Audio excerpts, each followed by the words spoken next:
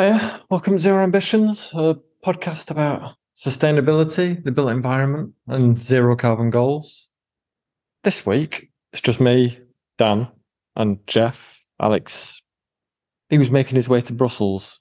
The pair of us are joined by Liz O'Brien and Benny McDonagh of TUS, that's Technological University of Shannon.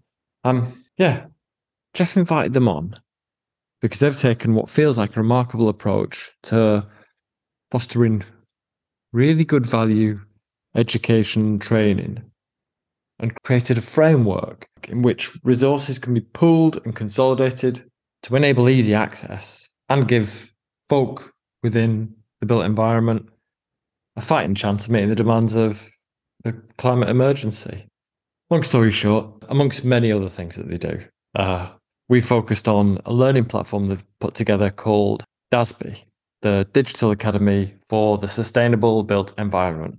Ostensibly, it's a one-stop shop offering access to subsidised education and training around all of the things that we usually talk about. It's brilliant. So that's DASB, DASBE.ie. Yeah, I mean, they're catering to all levels, academic and practical, enabling access through online channels, but also offering in-person, hands-on learning and utilising digital innovations in a meaningful way, not like fancy, whizzy fluff. I mean, they're not the only ones doing that. Shout out Best. They're doing amazing work, offering similar innovations within the sphere. But what struck me about these guys is they've consolidated everything that they possibly could in Ireland. All the training from all the institutions at all levels, academic, colleges, with schools, and the working with industry, driving quality education about good building practice. And while it is motivated by the climate crisis, it really seems to be driven to help businesses do better. You know, it's for businesses, students. They've pulled together a massive online library resource. Another reason we found it particularly interesting is because, while it is Irish, there is probably something there for everyone. It's accessible throughout Europe, although it is focused on Irish building regs. There's a lot we can learn.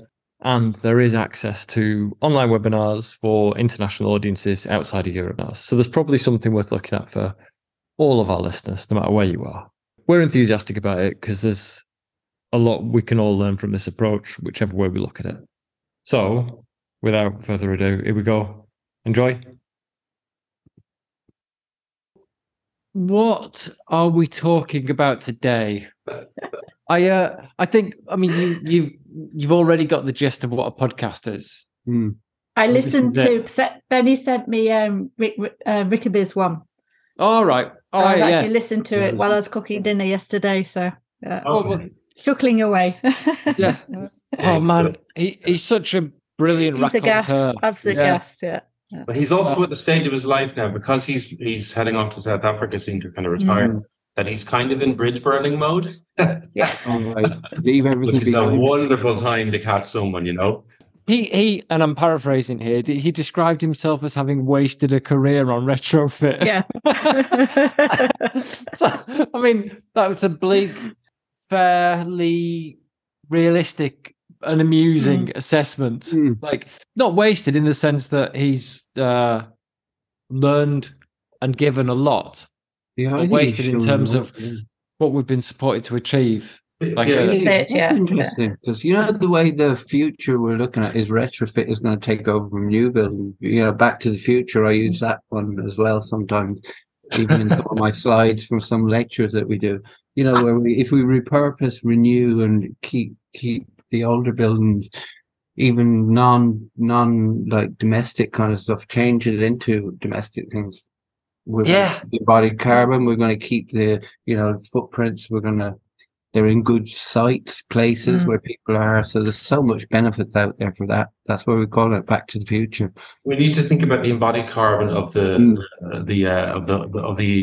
spent husks, the bodies of people like Peter Rickaby, who have had the marrow sucked out of them through careers, trying to eke out careers in the space over the last 40 odd years. It's kind of akin to, you know, the old thing of the palace of an old kind of like, I don't know, medieval despot or something like that, that's got the bodies of the workers who built it, fell into the foundations or whatever, you know. It's the people like Peter who put so much of the hard yards into this space, or there was a market for it. It's their remains.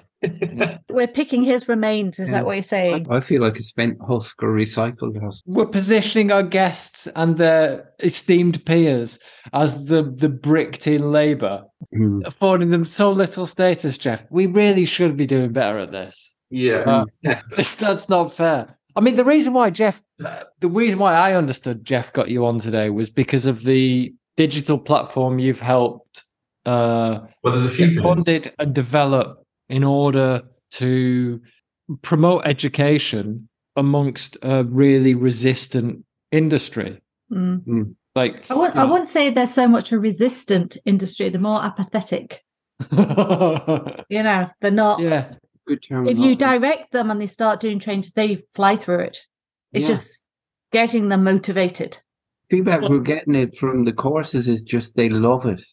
Even some of the stuff, because I'm a tick from the country, tick as in THICK, and I'm an ex-carpenter builder, and I went into this area. Now I'm teaching with Liz has dragged me in. I was a bit scared of teaching, but I dragged him by the hair, as you can tell. Yeah, it's all been ripped off. Well, I used to be able to sit on it 30 years ago, but not anymore. That's when we were hippies. Now we're allowed to use the word holistic. Whereas years ago it was get out with that word, you hippie. Yeah. But so the feedback we're getting from people is they really, really like the beauty of basic building physics. And when everybody understands that, and it's come from the ends of the passive areas, everybody loves, and they're on the same journey, on the same pathway to making buildings better, improving, reducing, and making life better for the people inside buildings. So we're getting great feedback from everybody that's done the courses that Liz has put me in. Well, I'll give you a quick summary about DASB in a second, but yourself as well. It's important. And myself, Well, would you mind if I just ask Jeff to give you guys a little bit of provide the context for why he brought you on? Because I have a sense that you guys are going to be a bit too modest in your achievements and your assessment of yourselves, and Jeff won't be. He'll pull you up. I wanted to have Liz and Benny on. So Liz O'Brien and Benny McDonagh from TUS, I guess, is the first place, and then you've got sort of different parts, different initiatives and ventures within TUS, which is the Technological University of the Shannon, I just feel like I've known some of the people involved in TUS and its former incarnations, the previous names before. Jeff, explain what TUS is. It's there's a bunch of technological universities around Ireland. There's 5. There's 5, yeah. Cool. And it incorporates LIT Tipperary, which itself was a merger of Limerick Institute of Technology and Tipperary Institute. And then who else? Do you have Athlone? Yeah, Athlone Technological University, right? Yeah. And that's the marriage that's happened in this particular case. Is that right? Yeah. Okay. And tooth means in Irish start, so good start is half the battle. That's what we say. Tooth means that in Hebrew is half the work. So I would have known. I would have been close over the years to people like Seamus Hoyne, for instance, who I believe is still very heavily involved in TUS, isn't he? He's the Dean of Flexible Learning and head of the Thurles campus. Seamus, there you go. God, he's amazing. So he's not flowery with his language in the way that I would be. He says a little, but does a lot. You know, that's kind of the way I would sum up Seamus. You know, he's very effective and very good guy. And I know I first encountered training in this sort of space that Seamus led at the advent of the introduction of energy ratings and stuff in Ireland. At that time, we were seeing an influx of commercial trainers coming in, probably, and some of whom were, I think, really treating it as a numbers game, you know. maybe enabling people to pass exams, but not necessarily coming out of it with the most rounded understanding of the issues. And that contrasted very, very strongly for me with what I was hearing about people who'd sat the course that Seamus was kind of leading. So knowing that, and from what I've known I've kind of gotten to know Benny and Liz more recently, but it's the same kind of DNA, the same kind of thinking. Liz, your background, you were at CAT, weren't you, in the Centre for Alternative Technology? Yeah. Well, no, I was at Liverpool Polytechnic as it was then, but we used to work with CAT. Okay. Develop the old version now, not the one that exists now, but and we used to go over and we used to design projects and things with them. So as part of our architecture, because I did architecture in Liverpool, so that's a connection with CAT.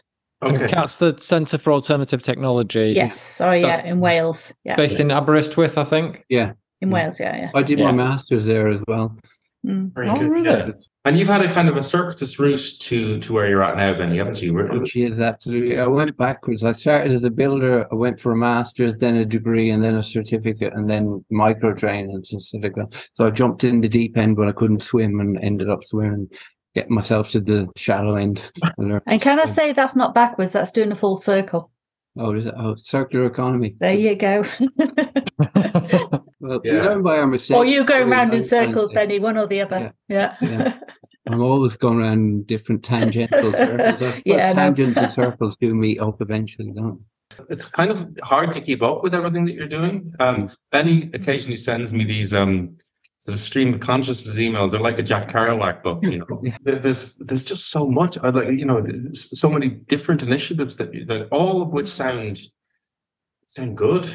You know, talk about some of them, Jeff. Yeah, well, okay. Mention them directly rather than just this abstract. I mean, it's probably pick one to let. Oh God, I suppose upskilling and training is a big thing, and as I said about the building physics kind of thing. So we were in touch with some projects with different kind of organisations about training. And say, for example, we talked to a hardware store, Chadwick's.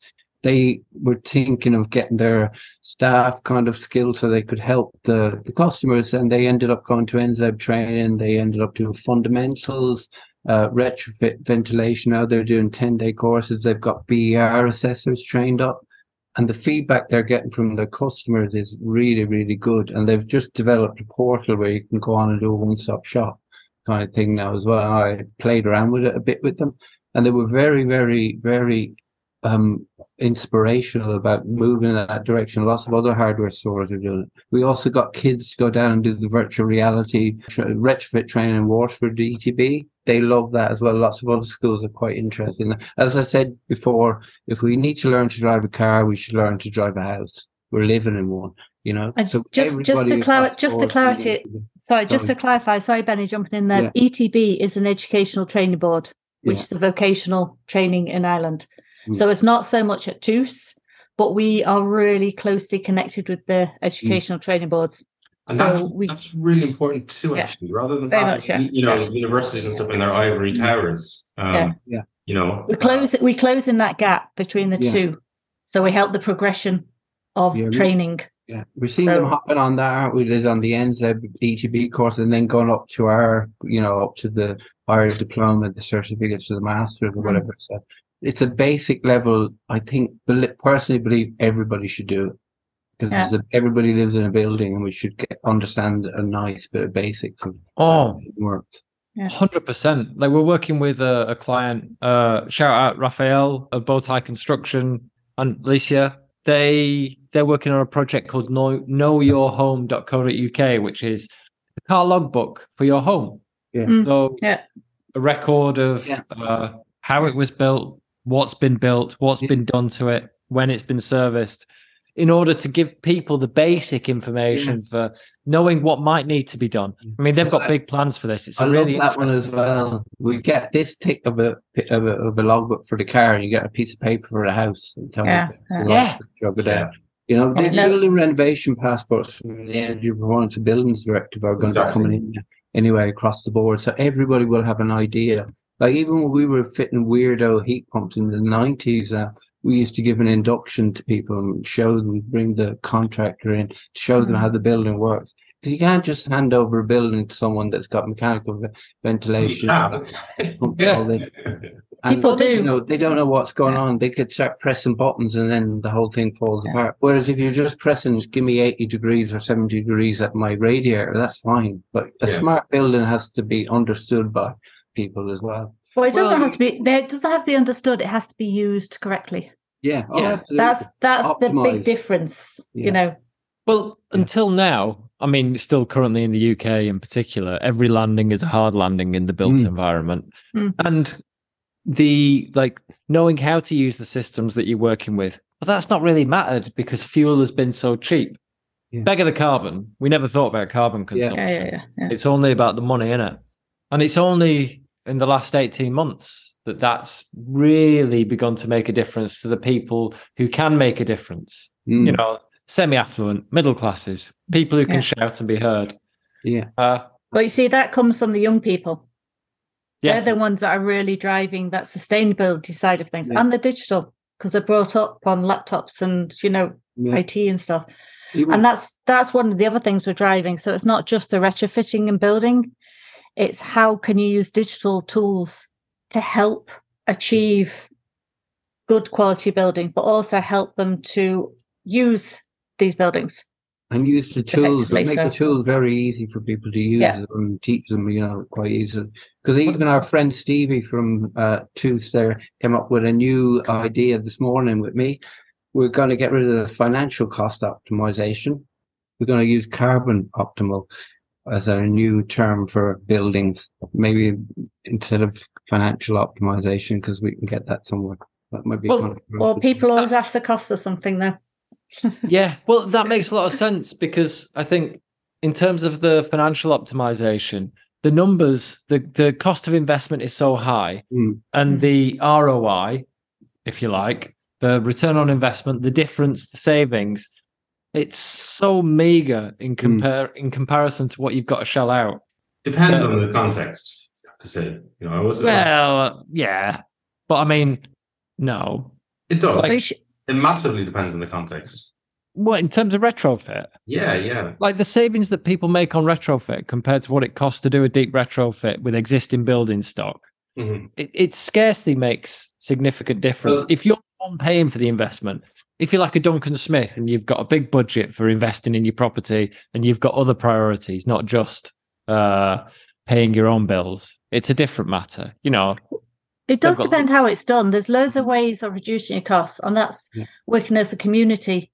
A few of you doing the same, doing the rest of it rather than one person. That needs to be pushed out. That Innersprung thing, Jeff, that aggregate it together and it makes things a lot cheaper, I suppose. Yeah. I'm even thinking, though, of the likes of Mel Reynolds, who writes a column for us. Yeah. And Mel did an Enerfit job. Enerfit being that should be the absolute peak, Dan, of what you're talking about. Yeah. Absolutely. In Rathgar, and Mel has done some sort of cost comparison, comparing the cost of building the house, which was going to be gutted out anyway, which is a different scenario house, and to the cost of just doing what was required to comply with building regulations for retrofit, right? And because you have to consider that. Are we talking about people breaking the law or building in compliance with the law, right? Because all bets are off if it's non-compliance with the law. And he reckons in this case, it was a tiny cost uplift. Yeah. I think Mel had worked out as well that if it hadn't been for the fact that the client decided that he wanted to put underfloor heating in upstairs, it would have been cost neutral, which sounds. I can't get my head around it. I want to probe around in the figures that he's claiming, but just using editor's privilege. The point I was trying to make is that the cost uplift is meager when set against the investment. And the big issue is that you've got to have the money to be able to invest in the first place, which if you're minded about the cost of fuel, you probably don't have. Anyway. I don't know what it's like in England. There are requirements regarding upgrading the energy performance of building when you are affecting a certain percentage of the fabric of the building. Yeah. But the thing is, if you're doing a lot of renovation and a little bit of extra work, the labour might not be cost. When people are fitting windows at some places, they're not airtightness. And a horror story. I was in a house there last year. I saw mold on triple glazed windows because they didn't air tightness around the windows, and they didn't insulate the reveals, but they insulate the internal wall, so it was a cold bridge. Yeah, we solved it very, very easy. But to see something, we learn from mistakes. That's common, Benny. That happens quite a lot. Yeah. Well, Benny, I'll just go back to you talk about when you had that conversation with Stevie. Is that you said, look at the carbon assessment. Yeah. What we should really be looking at, because people see carbon and go, yeah, right. They actually look at comfort and well-being. Yeah. That's the area that we should be looking at, not the finance, not the carbon, but how it affects that individual. Well, and this is what's missed in the industry, especially in the training. Yeah. It's about the actual qualitative improvement as well. They're finding the mental health and it's lowered improvement houses across the pond there in the UK that has lowered the cost to the health service. All these social benefits that people are happier. They found loads of good, as you say, well-being and kind of quantitative improvements as well. Do you think Jacob Rees-Mogg would be happy in a warm, modern, comfortable house? I think he'd prefer the discomfort of the Victorian cosplay stuff, as you say, Dan. I don't like too much comfort. But listen, before we actually go off, and you're going to forget to talk about DASB, I'm going to say what DASB is. I'm going to butt in there. We have this. It is a project, and it's supported by the Higher Education Authority. And what does DASB stand for? DASB is DASBE, so it's a Digital Academy for Sustainable Built Environment. Okay. Big long mouthful, but DASB stands, DASB stands, and it's got a lot of branding around it and stuff. But there's sort of three main things that we're concentrating on. And as Jeff said, because Seamus, this is part of myself and Seamus working on this, keeps going off into lots of other different tangents. It's a bit like this podcast. So the first thing is it's a national platform, so it's a training platform. And the idea is this is going to be the main platform that everyone goes to get training in construction industry. One-stop shop. Because that's one of the problems. Because when we worked on QualiBuild all those years ago, about 11, 12 years ago, I suppose, at this stage, that was one of the things we tried to set up then was a register to, so everyone can go to one place. So we're finally getting there with this. And this came from Ontario in Canada. They actually have this set up there with all the different universities and all the different learning people all feed into that one platform. So that's the first thing we're doing. The second thing we're doing is working with industry. We've talked about this already with the industry, the educational training boards and other universities. And we're actually working with them. So we're stopping duplicating because there's so many courses out there, too many. Yeah. And it stops the fragmentation. So it stops all these little silos working all over the place. It brings it all together. Then the people know, all the workers know, or trades, whoever will know, okay, that's where I can go training. And if I do this level 6, oh, look, I can do a level 7 and progress. Yeah. So that's one of the key things that we're looking at. The other thing we're looking at is how we do our trainings. So everyone thinks higher education, we do these long courses, 3-4 major minor awards and all that nonsense, which is great for leaving certs and it's good for certain people. Majority of people in industry can't do it. So we've got all these short, flexible, online, or what we call blended, which is online as well as the practical element. So you go to a workshop or you go to a site visit and you actually see on site things that have been done correctly or even things that have done wrong and how would you solve them. Amazing. So it's a big learning side thing. All our courses are based around those. Are these things that were done wrong on purpose? Yeah. Oh, no, you mean the accidents? No. They're generally through case studies. So we get a speaker from industry or somebody who's worked on site, someone like Benny or whatever, who's actually worked on a house and you come in and you explain what went wrong here, et cetera, et cetera. Yeah. So, we've had some really top people doing this. They're absolutely brilliant, the way they've explained things and the trades understand what they're saying because they can connect to a real life scenario. Yeah. So that's basically what we're doing. So the platform actually hosts to other websites as well. At the moment, we can't put all those trainings up. So we're signposting to the Irish Architects, we're signposting to CIF, which is the Construction Federation website, or the ETB website. So they're the three main things. We're also developing lots of VR tools and all that to help with the education as well. So, okay, just before we get into the other technology stuff that you're doing, so this is a hub for the whole industry, the built environment. Should they realize I need to know about something regarding retrofit, energy efficiency, energy conscious construction, carbon conscious construction, I just got this place. It's there. It's a consolidated view on where all the education can be found in academic and practical terms. Mm-hmm. Yeah, you can also build your own page. It'll be ready in September, but you can build your own page, so all the courses you do can be located at one place. You save all your certificates and all that, because you always lose them, don't you? So at least you're saved in one place. So, and resources, and you have access to the technological library. So you were talking about this earlier. Thing in higher education, the libraries and the resources they have is huge. Mm. So I was having a conversation with other people on RPL, Recognised Prior Learning, and they're saying, vocational institutes don't have this, but we do. Wow. So it gives them that access to huge amounts of information. Hey, this is something we should, from where I'm sitting in England, we should be looking across very enviously. Yeah. Because there isn't that sort of cooperation and consolidation of the information. Like we were speaking with Peter the other week about retrofit training. I can't remember if it was on the recording or off the recording, so I'll be careful with how I refer to it, because we couldn't publish everything we spoke about. And there is a significant deficit in what is available, and the fact that so much of what's available is gatekept. Like one of the things that really struck me, I had a good look at the DASB website yesterday.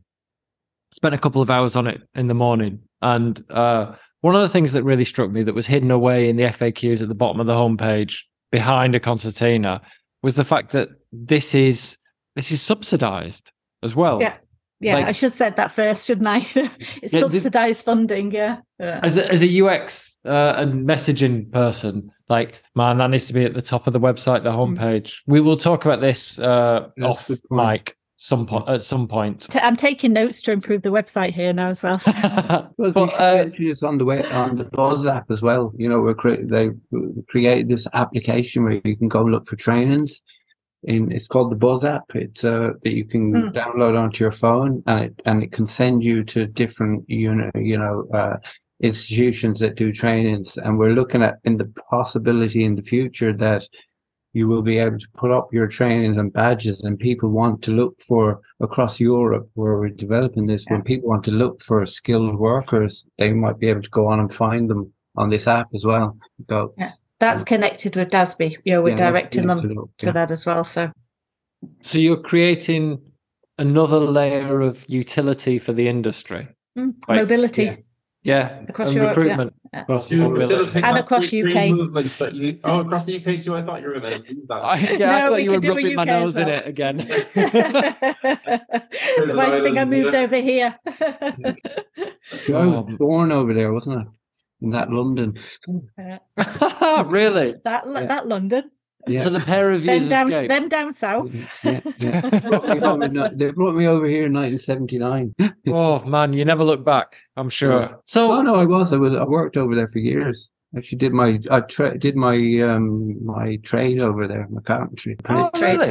In London, West Hampstead. So one of the things that when you were giving us a bit of background about who you are, particularly you, Benny, is that this is something we often look for. Folk in academic situations who don't have purely academic backgrounds. Because I reference this a lot, but one of the things, Alex and I did a project with Best a while ago, looking at the value of their low carbon learning.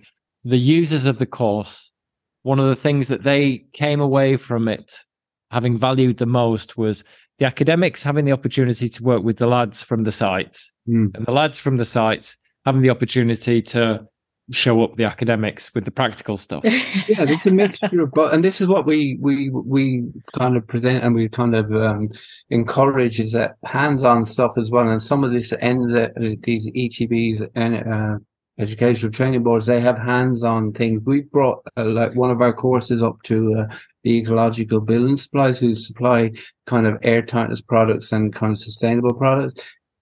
Architects, bit of everything, trades, engineers, went out, mixed up the lime cork-based plaster and got everybody to put a trowel of it on the wall. And they all left going, wow, now I get this. You know, they love that bit. You know, some of them never touched a trowel before in their lives. And it connects them to industry. Great, they got a great feedback from it, you know. And the industry get work from them as well. I suppose it implants things into people's minds. And then they just go off in a positive look at this. You know? Yeah. So, just before we move on to anything else, how did you manage to pull all the different stakeholders together to contribute to DASB without any conflict or competition? Stakeholders, as in coming in, or the partners? I should say who the partners are, really, otherwise I might get told if they listen to this podcast. Yeah, that's a good idea. Yeah. TUS, we're the coordinators. And we also have ATU, which is the Atlantic Technological University. So they used to be the Institute of Technologies for Galway, Mayo, Sligo and Letterkenny. So that's all the Atlantic. There's 3 or 4 of them joined together. Yeah. So they're working with us. So we, the course that Ben is doing, teaching or lecturing on is a joint collaborative thing we've done. So that's a retrofit, what's called residential energy retrofit management. And that's a higher diploma, which is a level 8. And, you know, because we've done it and they also joined in and helped, it's been accredited in both institutes. So that's the first thing that's ever been done, that both institutes are crediting the same program because we work together on it. So that's the different approach in taking it. So that's one. Irish Green Building Council, our partner, they're crucial for getting it out there to the industry. And then Tipperary Energy Agency, which is Seamus's little baby, as I call it. Yeah. But getting the stakeholders involved, I suppose, you know, because we've been at it since Qualibuild. We've built a massive following, and then Benny's following has come in, and we've just merged them all together. And we've got other people like Gloria's background from county councils. They've all been brought in. Mm-hmm. So it's a massive network, and obviously ETB's and IGBC's stakeholders. So we're small, remember. Ireland is such a small, connected country, more so than UK, which is very much siloed. As an aside, Jeff, I wonder if there's something... in fact, no. We're working with Ealing Council on retrofit procurement. They had customers coming out their ears, but no one to deliver the work. So one of the problems that an organisation like Ealing is facing is the fact that the bigger entities have skilled up as much as they've needed to in order to keep winning work. And they've been driven, the large entities have been driven by the need to win work. You know, pockets of it where it's progressive, forward-thinking activity because people are impassioned enough to have led projects within these organisations. But broadly, like we spoke to Alan Smith at Morrison Construction in Scotland, part of Galliford Try, and he said they were investing in Passive House because clients were asking for it. So they were skilling up themselves, and because they're a tier 1 contractor, they were getting their contractors skilled up in Passive House. So teaching them about carbon. Was he head of carbon? Can you remember, Jeff? Anyway, doesn't matter. He was quite candid about it. Like, he cares, they do care, but as it was a business decision with Ealing, and this is why I'm thinking about what you guys are doing, because it's not just Ealing. Ealing is just the people we're working with. The SMEs is the layer of business that really needs an awful lot of support. That's why my ears pricked up. Why I was drawn to the little nugget. Did you say eyes or ears then? No, he said his eyes pricked up, yeah. There was a quizzical look on my face before I said it. Did you not see his eyes like... It's like someone out of a cartoon. But they don't know where to start. And it's an awful lot. It requires an awful lot of investment on the part of an SME, a smaller contractor, to get skilled up in this. And it's an incredibly difficult journey to embark on if you've no interest in this from the get-go. It's a lot of time, effort, and money. And what appealed to me about what I saw from Dasby was, oh man, you're making it a bit easier. And there seems to be some baked into the system, whereby people know where to go should they have a question. Where do I start? Like, what we're suggesting really in Ireland is to have we've even spoken with the Minister for Higher Education, Simon Harris, about this, about having an NZEB type of a pass, not a safe pass. We wanted to call it NZebra, maybe net zero energy. Not NZebra. No, that already exists. I don't know why that's been pushed on Zebra. No, and it shouldn't. But Benny, it shouldn't be NZebra. It shouldn't be NZEB. It'll be zebra. Whether it's net zero or not, it's not about energy. Yeah, solely about energy. Yeah, it's about the basics of building physics again, and that's what's so good about those courses. It's quality in Ireland as well. Yeah, it's quality building we're looking at. Yeah, absolutely. Quality, sustainable building. Some of the courses have all left them saying, "I see the world differently now."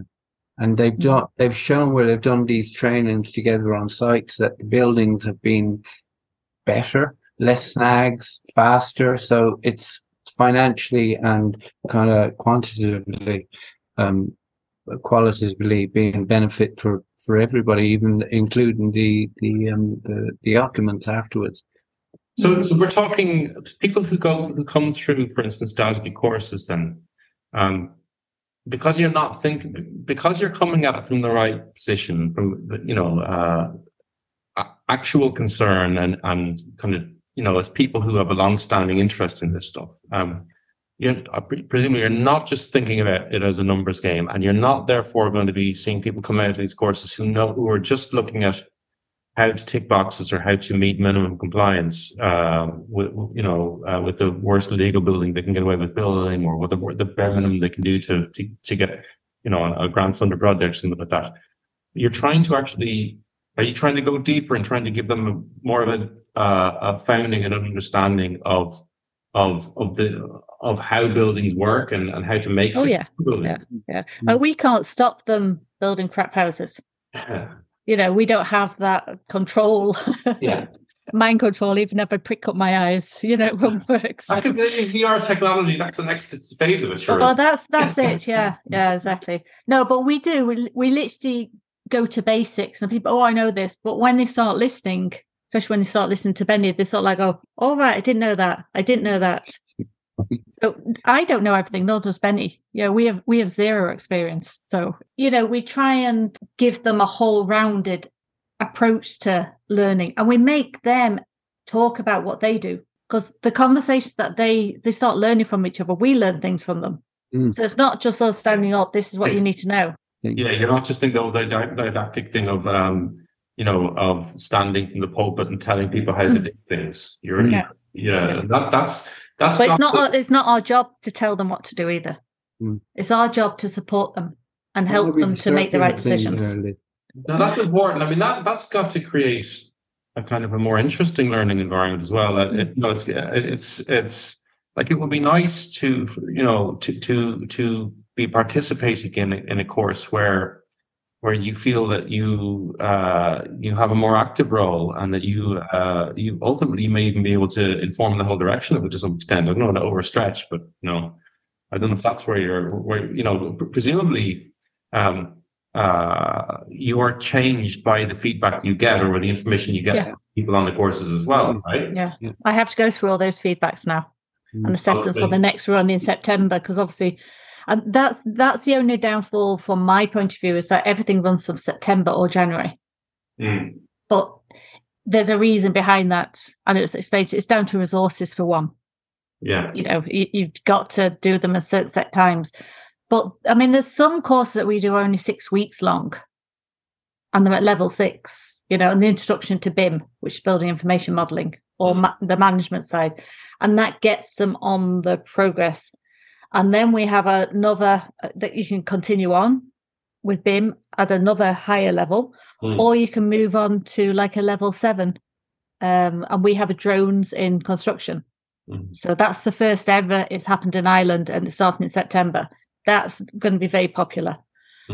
So that runs over the 24 weeks, because obviously when you start flying drones, you can't do it in the dead of winter. So I've had to make that a longer course. But then that'll be starting in January as well, which will be a shorter course. So we're making it as flexible as possible, because weather affects that one. But then if you do that one, you can also do green procurement in construction, which is another thing we're looking at. That's new. And also the old clerk of works. And it's funny, the reason why I listened to Pete Rickovis thing with you is because he gave us the information on his retrofit course to add information into our site coordination course. So even sharing with Peter and these sort of things, you know, it's not just in Ireland. Well. Remember, we had a meeting with them as well. We did, yeah. And you've got these courses as well. This, now I don't know, they almost warrant a podcast in themselves as well. That DASB are just about to launch, that are starting in September, and they are regarding retrofit of historic buildings. Yeah. We ran that in September last year, and that's with the Heritage Council. So we got them on board because, you know, of course we had to. But they ran a short CPD course up in Dublin, which I attended. And we've basically taken that and adapted it into an accredited TUS course. So it's quite easy done. It was 5 solid Fridays every fortnight. So it's a bit too much for people to travel to Limerick. So we're adapting it this year. And Colin Murray he's taken a sabbatical at the moment for 2 years, but he's going to still stay on as a lecturer. And we're going to do more online, but we're going to go to specific places around Ireland for site visits. Okay. So we've got to work out where we're going to go yet, you know, work on those. But that's a great way, because they also have, actually, the Heritage Council have also got the one for trades, heritage trades, craftspeople. And what they do with those is that they hold these workshops that they can go and attend. So it could be a 1-hour workshop, it could be a 3-hour workshop, but you're learning about lime plaster, you're learning about how to do detail of lead on traditional buildings, you know, all these little gems. So we're trying to incorporate those together and give these architects and engineers, who are the ones mainly going to be doing traditional buildings course, an understanding of physically, how do you do it? It's fine saying what to do. Like, I'm an architect myself and sustainable energy engineer. So, but you've got to get your hands dirty. You've got to understand it. What trades have to do. And you can, I mean, it's about creating situations at the end of the day where, and I don't know how we get this across the board, but where anyone working on a building understands, you know, if you have depending on the characteristics you're faced with the building, that certain approaches may or may not be appropriate, right? You know, so it's just how the hell do you get enough people to kind of because exactly, you know, my sense of what I understand from you is that that you're not conceiving of these different things as entirely disparate courses or qualifications, that you're trying to kind of connect the dots. I don't know how you manage that and how you manage to plant the seeds in people's minds when they're doing and have a life as well. Yeah, difficult. Very difficult. But see, this traditional building one is really, really popular. There's 46 on it last time, just doing the course. And I know if we do go online, it's more of a blended course. Yeah, we'll get more people. So we get the Dubliners out of Dublin. You know, that's one of my ambitions, is to get them out of Dublin, so because they don't travel. Yeah.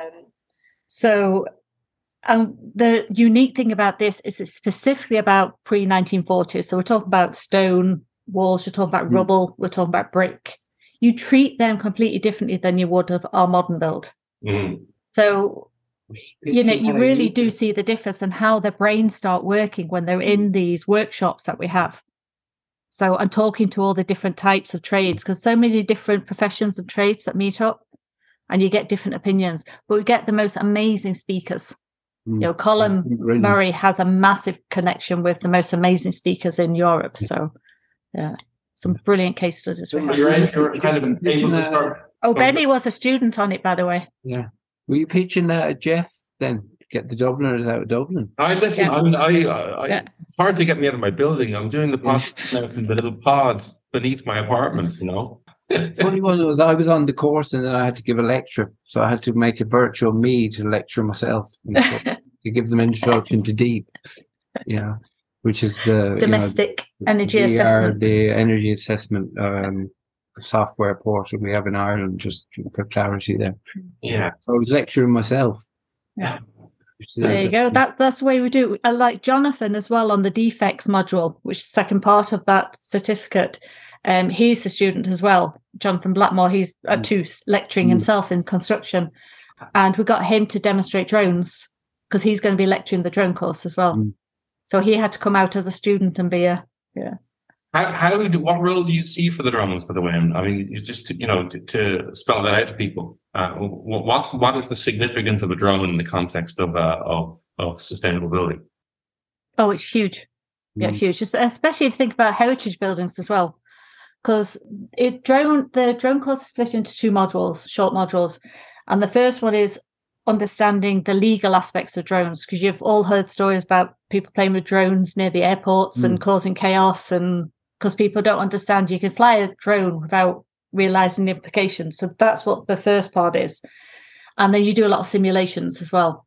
The second one is when you really start flying, and the whole point is to capture information. So if you're flying over a building, you can pick up all the information using point cloud and gather, all the details of the roof, which normally you couldn't get because you'd have to measure, be up there, and health and safety issues.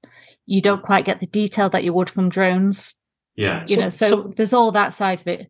But it's also on site.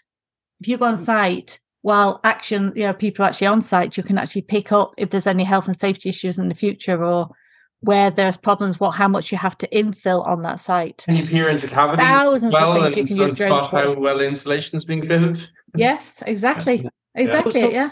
What technology, what are you using on the drones in order to gather information? What sort of information? Like, is it surveying information? Are you using, I don't know, heat mapping or you can't high definition cameras thermal mapping and all that? You can, yeah. It depends. I mean, a lot of people just literally put a phone underneath it and it picks up all the information for you. It's scanning what you're picking up. You can map it into digital, like Revit and stuff like that as well. Oh yeah, all this information.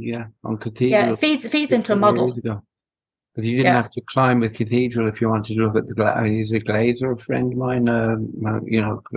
So you're just using it for like a visual assessment? No, not just for visual. You can map it as a drawing as well. Oh, really? How do they do that? How do they capture the information for that? Well, if you imagine if you had a structure, like we're just on Thurles campus and we're making what you call a living lab.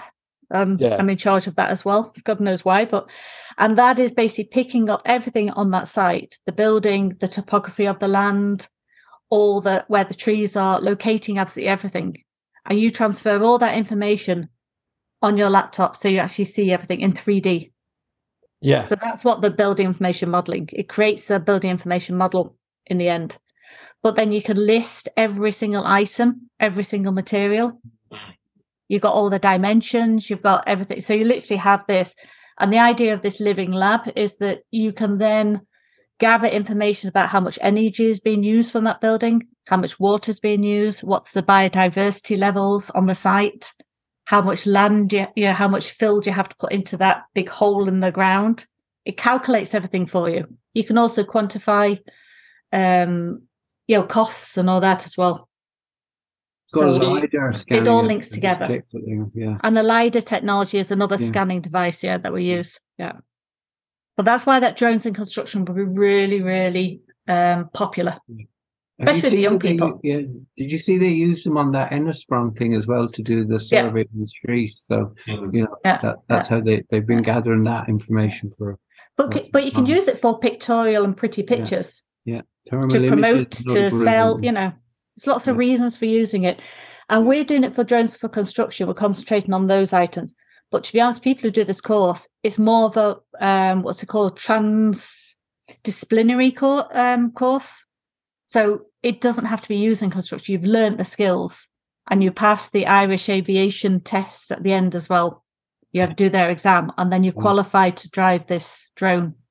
And you can go into graphics, you could go into tourism, you can go into anything with this course. I used to know a guy who, he was a TV guy. He carried the Olympic torch in Rio at some point, I think. There's a report on the Mirror's website, the newspaper in the UK, about gunshots being heard as one of the torch carriers was travelling through the favela, and that was your man Colin, who he works in telly and he did a bunch of video editing stuff, and eventually he landed on. He got himself trained up in flying drones just to do visual surveying for all sorts of different aspects. I didn't realise you could capture quite such a diverse array of kinds of information. Oh yeah. Like thermal imaging, I'd assumed. Like visual. It's really taken off now, thermal imaging, because I bought a camera years ago. I lend it to people, they love it because they can see where the leak in the floor is, if they're underfloor heat, and they can see the heat loss through the window, the door, they can see defects and fix them. Defects are things to be fixed, if you know what I mean. So, and you can connect that to the drone. The drone can do that as well. So, and so if you're mapping things like biodiversity in your 3D modeling, like it's perhaps worth noting that this isn't some like domestic drone that you're going to pick up from the gadget shop. But what we're using is what you call 125. So you're allowed to use up to a certain level. I think it's up to 250. And you can, and I'm not up on this technology, it's not my specialism, so I'm not going to bullshit and say otherwise. But you have a certain size, which means you can use that size. If you go above that certain level, you have to have the Irish aviation. You have to do the exam. So, and the bigger ones obviously can pick up more and a bit more, advanced. So have you thought about this might apply less, I don't know if this applies to drones too, but something more generally. So John Moorhead has one of the tools that he uses in his sort of expert witness work. He'll photograph a building and he'll put like a camera on a tripod, for instance, outside the building. And he has software then, couldn't tell you what it's called, which can map out the building and the other structures adjacent to it. And using, I guess, geolocation data or whatever, an orientation, can work out, for instance, shading and solar radiation hitting buildings. And he was able to tell with one building recently that even on the south-facing aspect, where there was mold occurring interstitially, that because of the structure to the south side of the building, which looked like far away from the building, but there was a slight incline on the road which is kind of masked. You could see that at the ground level on the south facing aspect, there was the sun was never hitting the building directly, which explained why they were getting, so in other words, it's through use of tools like this. It's kind of like building pathology, really, Oh, totally. Yeah, it could be used perfectly for that situation, which is why it's quite important for our defects course, defect and analysis detection of. I did it the wrong way around there, but I thought I'd add it on. Yeah. So, and we do a scan to BIM. So that's the next stage. You learn how to do drones, and then you can, all the information you capture, if you do a scan to BIM course, you can transfer all the information into BIM and understand how to transfer it over. Because that's another thing to do. Yeah. Besides learning how to fly the drones, if you can imagine. And these all add on to each other.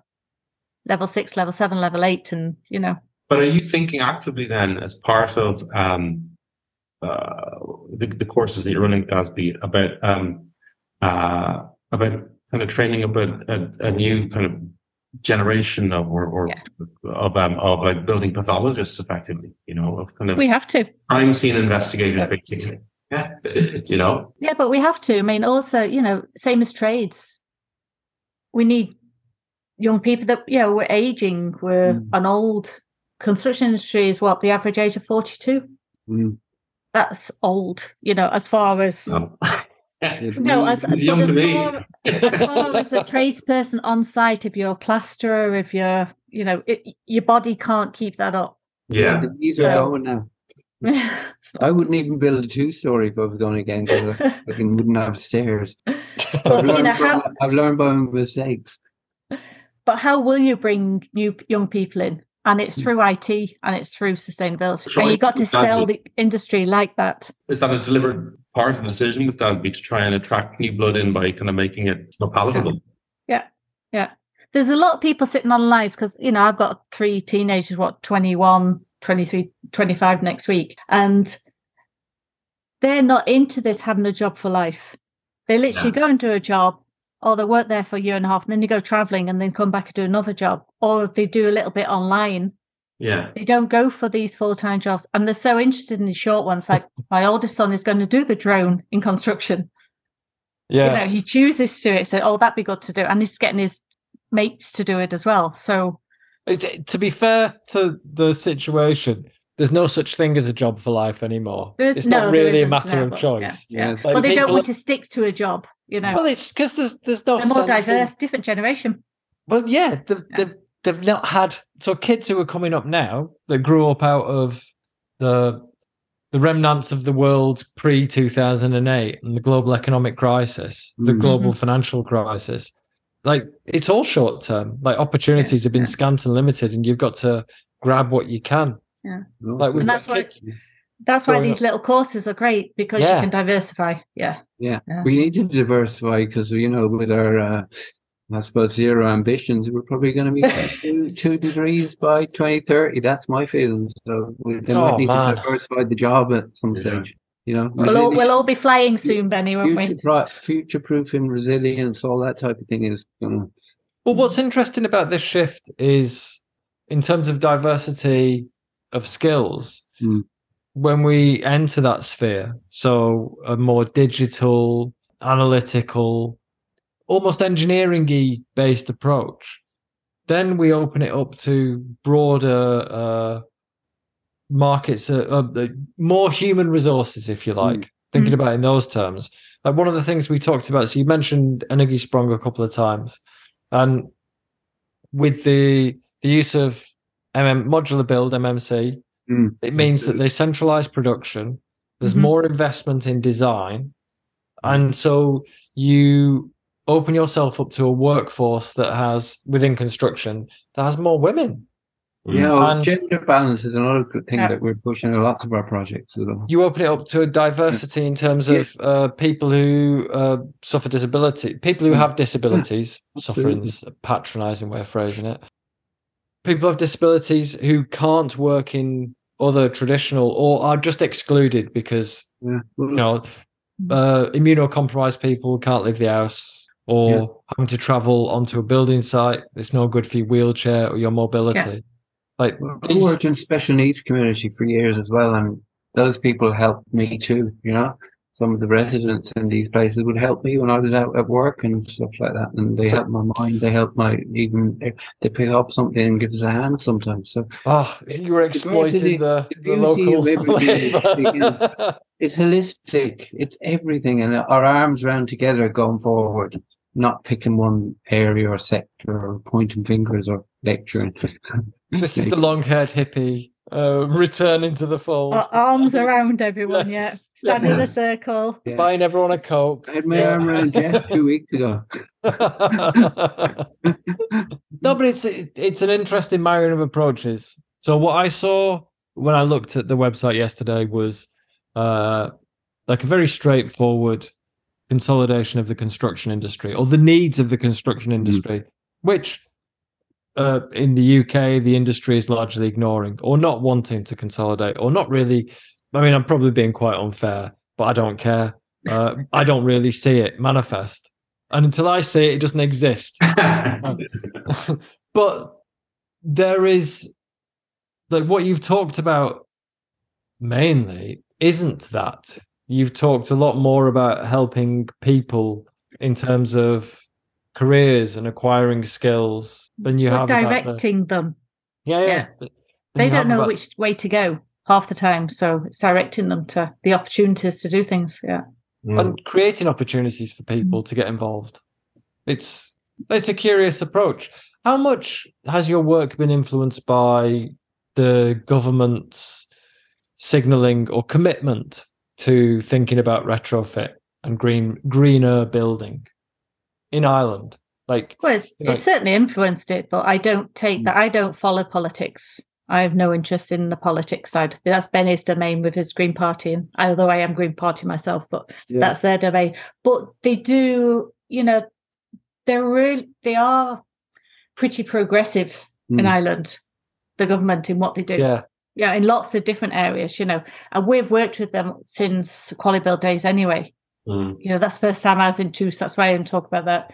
So I connect with them. The majority of the industry are totally oblivious what's happening at government level. Yeah. But so we put them in a little bit. They come down as speakers. They're our external speakers from Department of Housing or wherever they come from, and they come down for 40 minutes, talk about what's happening in the government, what's there for the industry. Say they talk about the SCAI, or you talk about the new building regulations and what's coming down the road. Digitalisation next year will be a massive change. So I'm waiting for Emmanuel to talk about that. So, so they're part of the whole learning, and it connects the industry with them and vice versa.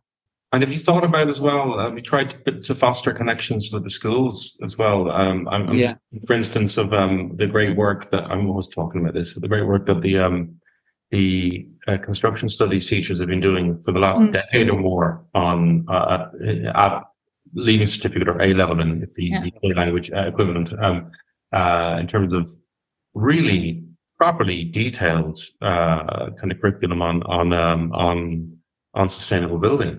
And I think it's 9,000 kids a year. Said that. So I see that as a massive missed opportunity. Now, they're not all going to go on to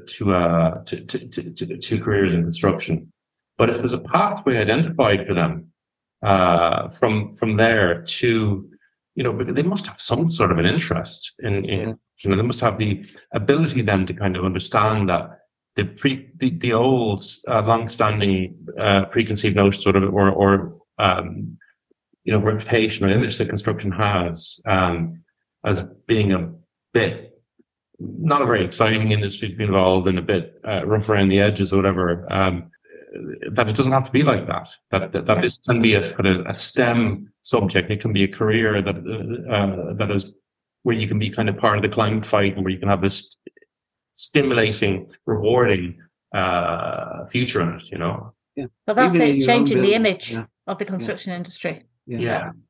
But Ben has been working with schools, haven't you, and your well, even with your projects. own building, Jeff, that you're living in, if that's why we're looking at, even we've been talking to some of the education areas that like to bring that into the construction studies in secondary schools. Also bring the gender balance in, get some more of these into the girls' schools as well, because again, there was probably 50-50 gender balance when we brought them down to the ETB, and I brought them around and they let me play with the air tightness fan. I cut a hole in the membrane, and they felt how the defect, and I got the kids to repair it. And they loved it because they were able to see the benefits of all that. And you just leave, so showing the hands-on with the, how would you say, the technical and the hands-on mixture together is what really, really benefits people from every, side of the whole thing. And to be honest, if they're learning a bit of physics in school, learning a bit of biology, a bit of Irish, a bit of this, a bit of poetry, then teach them a bit about a building they're going to be living in that will make it more energy efficient, better, to live in, and lower emissions and benefit for the planet, biodiversity, the whole thing. We need to mix everything together in that long-haired hippie weirdos, especially in the transition year. We have a TY year. That's the time to catch them. So you have the junior cert, and then you have the TY year, and then you have 2 years of leaving cert. I'm not sure, Dan, if you know the setup here.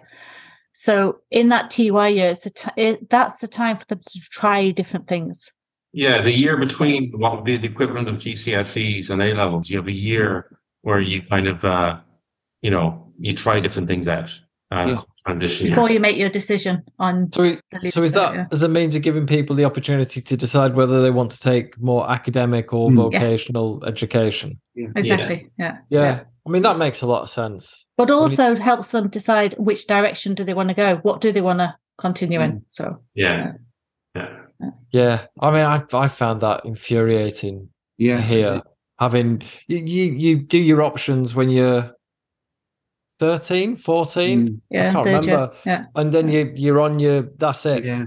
You're on your course, because set they've for seen a life lot at of that age. high level dropout by people that have been influenced to go into certain things in college, and they've got in there and gone, oh, I don't know what I'm doing here. So the dropout levels have been quite high, in first year in colleges, because people didn't really know what they were interested in or what direction to go in. They were just, well, they didn't really know what the course was about. Yeah. And that's half the problems. They don't actually say, what is the course actually about? They talk about learning outcomes. Yeah. Right. Yeah.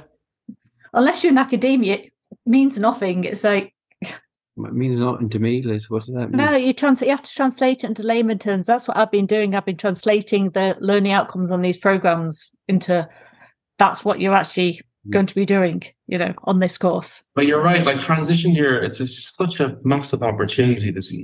I don't know who it is, whether it's the Minister for Education, who it is that you need to kind of approach to try and, formally propose that some sort of foundational understanding of sustainable building and of and retrofit and the growth, the opportunities here and so on for kids at that age would be phenomenal if we could bring it to schools, because they're green goals and homes up and down the country as well, I think you're absolutely right about bringing education about these practical aspects of the built environment, like into kids' lives. Like Tanya, so shout out Tanya. You might have already had a shout out. I don't know if I'll have to edit the Ealing chat that we were having before. I might have to cut that from this podcast. Some of the detail of what we were describing might not be appropriate to publish here. So she grew up in the States, and one of the courses that ran within her high school was a construction course where the school would acquire some land and they would teach the kids how to build a house over the course of the year. And at the end of that year, they would sell the house and they would buy some more land and they would start the next project. And so the kids were learning a trade and learning the outcome of that trade, like practical education, academic education, and financial education, really. Is when you can see what you can get out of it, like money. They would see the sales value of that Did property. Did they get the value of the property, or were they used as slave labour? Oh, they were used to slave labour because the school used the sales to fund the next program. The kids got the education, and I'm sure it'd be more fun than some of the other classes. I remember design and technology, lathing a big piece of wood to a stub. But one interesting thing, actually, when you talk about construction studies in school, we do a trainer course. So it's training the Educational Training Board trainers on all about NZEB and needed to upskill themselves. We're also bringing construction study teachers in as well. I'm loving that. So that's bringing them up to that level, because half of them don't understand. So how can they talk to their students about it? And they're more inclined to talk to their students about it and encourage them to move into the field as well. So there's that approach as well. Man, training the trainers. Well, the SLTs within industry. One of the things that we've encountered through our exploration is senior management are inhibitors often because they don't understand a lot of this stuff. So we've discussed it with people within architectural practices, engineering firms, within developers. Like, I don't care about that because I don't know anything about it, and I've experienced that in agency land, where the MD I worked for didn't understand the internet, so it wasn't important. He understood advertising in a sort of classical 1960s Mad Men sense, but you talked to him about HTML animation, and he was clueless. And, we don't need to learn about that. And this is a perennial issue. So if the trainers are training kids and they don't know how to talk about it, they don't understand the value of it. I mean, you're on a hide into nothing. Yeah. Why even bother? That's partly why we're in this situation. Yeah. DL. So, I mean, this has been really interesting. So what you've been describing over the course of this conversation is a really progressive approach to education at all levels. So creating a resource for the industry and providing facility for education, like traditional educational institutions, schools, colleges, and you're already coming out of a university offering academic degrees. You've got a lot of experience in those areas. So from a practical working on site as a carpenter and working throughout the construction industry, and as an academic from an architectural background, sorry. And you're pushing on into the future. So you've started talking about digital. We got waylaid when we started talking about digital technology by talking about drones. Well, it's digital technology. There is there is, but we just talked about drones. We talked about the information they can capture, and then we talked about the rest of it like it was magic. Like it is magic. They capture You should mention they fly about and it captures all this information, and then it goes into the magic box, and then we get a 3D image. Yeah. But you mentioned you're using VR technology. I mean, I'm largely a naysayer about VR. I don't see much use for it. However, this is one of the few applications where I can see it makes sense, giving people an opportunity to explore and interact with a thing. Well, the course now that the kids did, it was basically fit a window, air tightness a window, clean off the thing, put on a bit of plaster, or put insulation in an attic, and they loved it. And it was actually doing that, so it wasn't kind of off technical playing some game. I don't do all that game and stuff, but they were actually doing it. They really enjoyed it. And the live rigs were there beside them. So when they finished the VR training with the, what do they call that headset thingy? They went Oculus over headsets. Yeah, they went over and looked at the other thing. Yeah, the actual physical thing. Maybe so that was the VR training that Benny went to at the Education Training Board at Waterford Wexford Education Training Board, and we worked with them sort of across on those. But we've also developed them in Dasby. But our virtual reality is more aimed at finding defects in a building. So they created this old stone cottage, monster cottage, typical standard, and you go in there and with your headsets on, and you actually experience exactly as if you're in the cottage. It's amazing. It's so what they call immersive. Completely different than in BIM where you can see people walk around the building. This is like, whoa. You go in and you find all these defects. So you find out where's rising damp. And then you go and investigate what's caused that. Where's it from? But you find dry rot.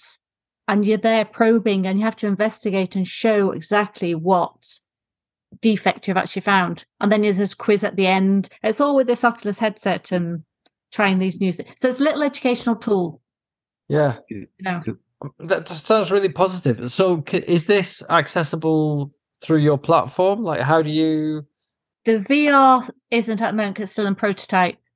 So we set that one up to test things out, really. We have to, make sure things work. We test it out on the students in the traditional buildings and the retrofit courses that we've done. But we're developing another one about maintaining heat pumps and PV panels. Really? Yeah. You have to get up the roof, but you have to do all the health and safety parts of that as well, and then investigate the PV.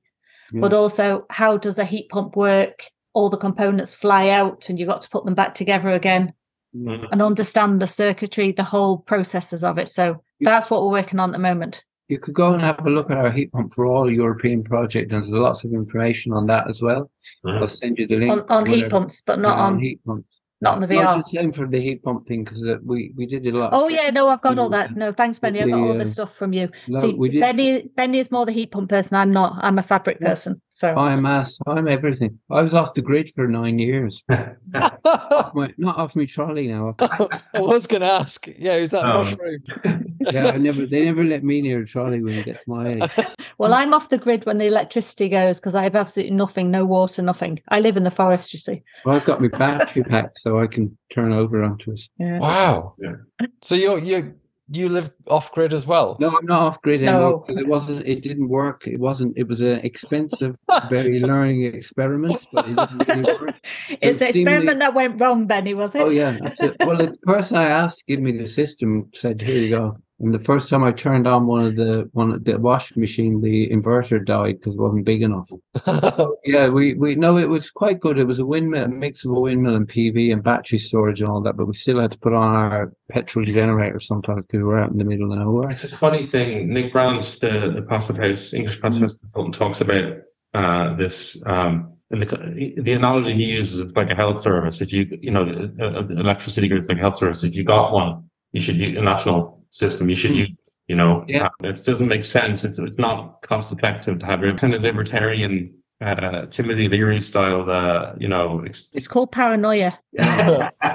And again, I've evidence it didn't work for me because the system wasn't enough and there wasn't enough battery storage. Some days you'd think Ireland would be really windy or sunny, and some days there was no wind and there was no sun. So it wasn't generating electricity. That freezing fog weather, I was out using fossil fuels on a generator, and they say if you use a generator for 25 hours a year off the grid, your carbon footprint is horrendous, and your it's like battery storage as well. They're not exactly carbon neutral, are they? The components and everything of it. So only if you know how the batteries are made, then it's salt water.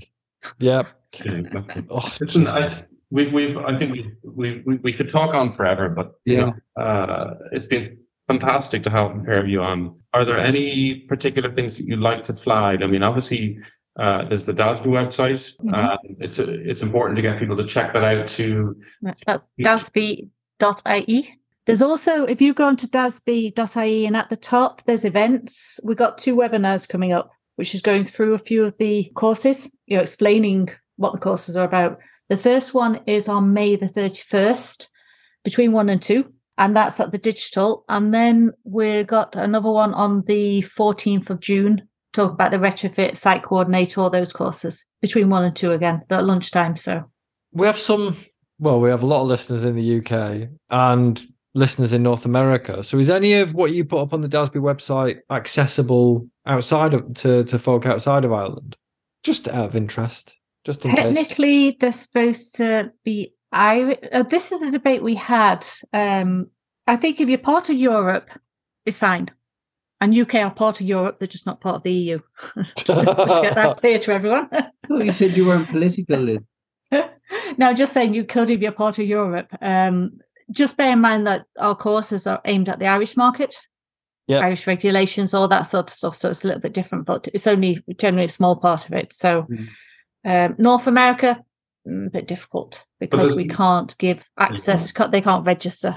But the principle. But there's loads of courses out there. Like we have on the DASB website, we'll be putting up lots of short webinars as well, which we did in the development unit. Benny and Stevie in particular created loads of short little webinars. They can look at those, and that's my next job, is to start getting the resources up and running.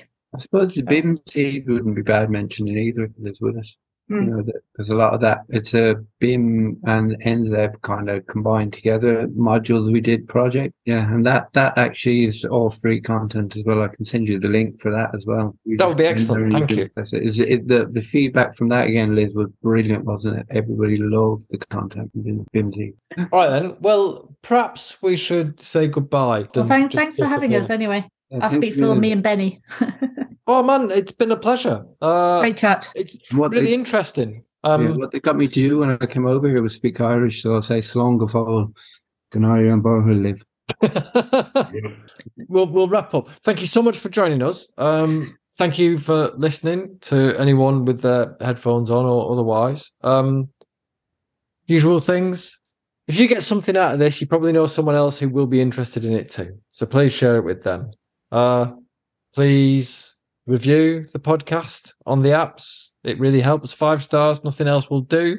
We are very sensitive and needy, and apparently it's the only thing the algorithm really cares about. Written reviews would also help, but I mean, you don't have to, obviously. You can just enjoy it. Join the AECB, join ACAN, join the IGBC. Are there any other people we can recommend, Jeff? Ourselves. So if you need any help, particularly with regard to communications, with regard to sustainability within the built environment, give us a shout. We're doing all sorts of stuff, working with people on carbon calculations, marketing, strategy, product development in digital and physical fabric senses. Like, we have a lot of experience. And we just like talking about this stuff as well. So if you just fancy a chat about what you're doing, come holler. ZAP@eiux.agency. We're mithering about getting a website up and running. We just haven't got it together. Yeah. Yeah, I think that's it. Anything Yeah. else? Oh, subscribe to Passive House Plus, advertising it. Yeah. And just one for you there, Jeff. We're in discussions with Chadwick at the moment about bringing your magazine into their eco centres, which we help them to develop. And they're actually they're discussing it now. They're looking at, that's the place they're going to put them in the store at the eco centres. Again, your magazine is just a brilliant piece of building, research, physics, everything. That sounds absolutely amazing. Thank you so much. That's not for airing on the podcast, is it? Mentioned that, yes. Oh, sorry. No, I don't mind. Like, I'm happy to kind of, to get their commitment live on air. All right. Well, thank you for listening. Cheers. Bye. Thanks. Bye. Everyone. Okay. There you go. That's it.